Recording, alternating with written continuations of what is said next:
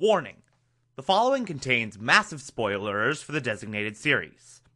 Listener discretion is advised. You're listening to The Television Archive, the show where we, the television-loving hordes of the internet, take a deep dive into what used to be in our beloved medium. My name is Thomas Clark, and this is Batman 1966.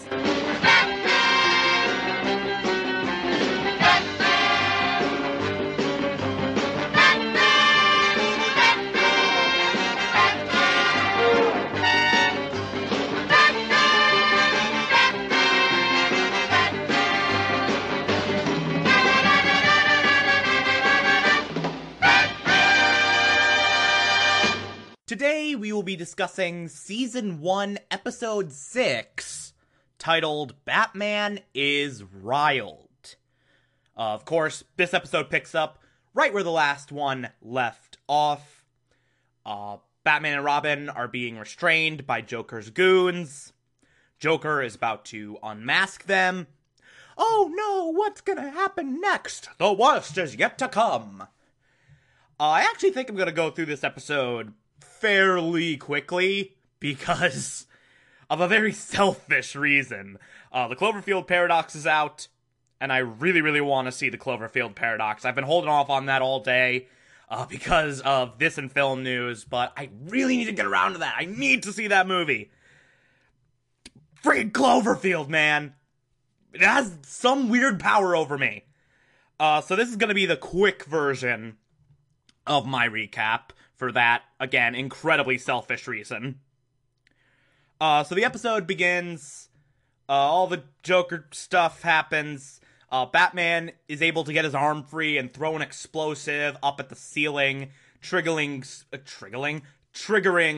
sprinklers. Batman and Robin get free, they do some fighting stuff. Joker manages to get away. In a puff of smoke, a literal puff of smoke. He goes up on the catwalk, taunting Batman a bit. Batman does some really absurd bat rope crap that is just complete that is just complete bullshit, but whatever. Goes up on the bat rope, confronts Joker for a second. Joker throws out some streamers to tie up Batman. And then the Joker gets away like that. Joker has made the debut of his horrifying utility belt and gotten away and bested Batman and Robin in front of the entire city. What we get after that is a news report, a television news report of some guy standing in front of a camera saying, everyone's afraid of what's gonna happen now that Joker has foiled Batman and Robin. Cuts to an interview with Commissioner Gordon and Chief O'Hara of the self-loathing GCPD, and they're all talking doomsday crap.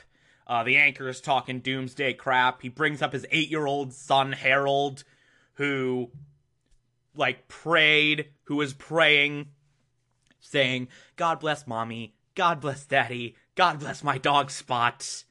And something Batman and Robin, who cares? I don't remember what he said because I was too busy laughing at the first part. I don't know why, but God bless my dog Spot was just too funny. It was just too hilarious. But of course, during this broadcast, Joker attacks the news station, takes over the place, gives this whole elaborate jokey thing to give Batman and Robin a clue as to his next big crime. And it's basically, figure out what's wrong with this sentence. He who laughs last laughs good.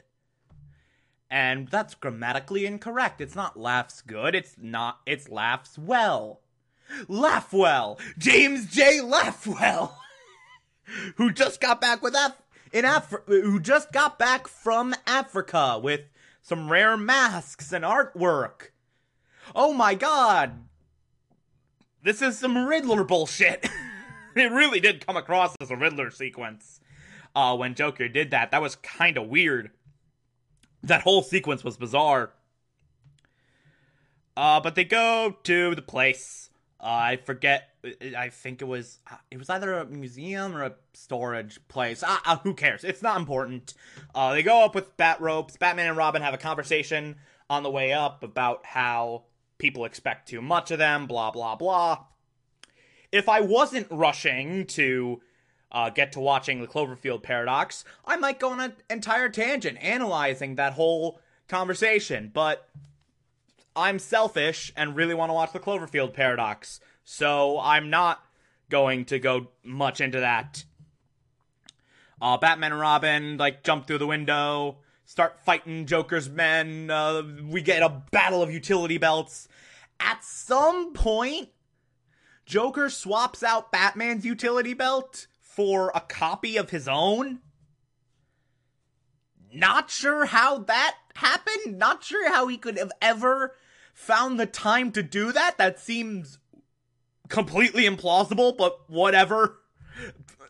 At this point, you really shouldn't be surprised with anything that happens in 1960s Batman. It's a bizarro world where nothing makes sense, and things that should be impossible just randomly happen.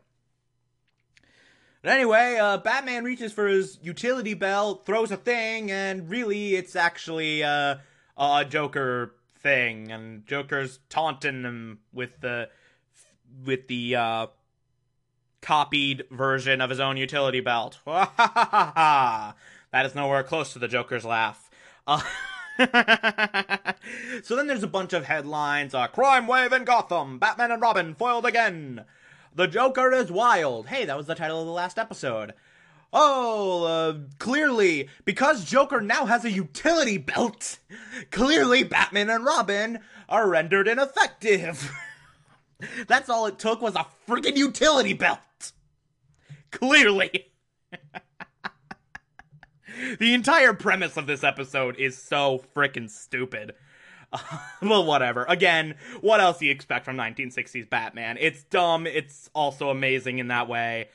I love it for this, but also, what the hell? It's so ridiculous.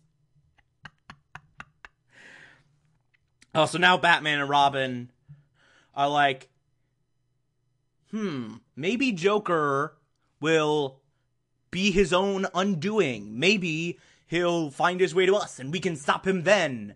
Let's go about our normal routine. The normal routine including christening the SS Gotham, which, remember, Joker's master plan is to take out, or it is not to take out, is to steal the SS Gotham. So Batman and Robin go to christen it, and Batman complains of a headache at one point, and is like, oh, I'll just take this tablet. Hey, Robin, you should take this tablet too. It might be contagious. Moving on. Really nothing more to add to that. So, knocks the bottle of champagne on the SS Gotham, but then some gas comes out. Knockout gas. Oh my god. Because of some weird Joker device, inconspicuous cork thing in the bottle. So Batman and Robin are presumably knocked out. Of course, anyone with a brain would realize, oh wait, they were faking it. Anyone with a brain would have figured it out by now. So Joker's goons capture Batman and Robin, and Joker's in the process of giving his demands, like, give me the SS Gotham, or I'll kill Batman and Robin. And then Batman and Robin spring up and are like, no! We ingested a universal drug antidote before the thing. We knew what your plan was. Because reasons. And we got a big fight sequence. Boom, bam, pow, zap, eow. At one point, the word eow came across the screen and it was really amazing. They beat Joker. That's all done. Yay! Batman and Robin are in the good graces of everyone again. And then we have the final scene. Batman and Robin are watching the news, or Bruce and Dick, rather, different people, watching the news. And Harriet comes in and just completely destroys Robin for watching the news, being exposed to such horrific news as the Joker. And chews out Bruce for that. Blah, blah, blah, blah, blah.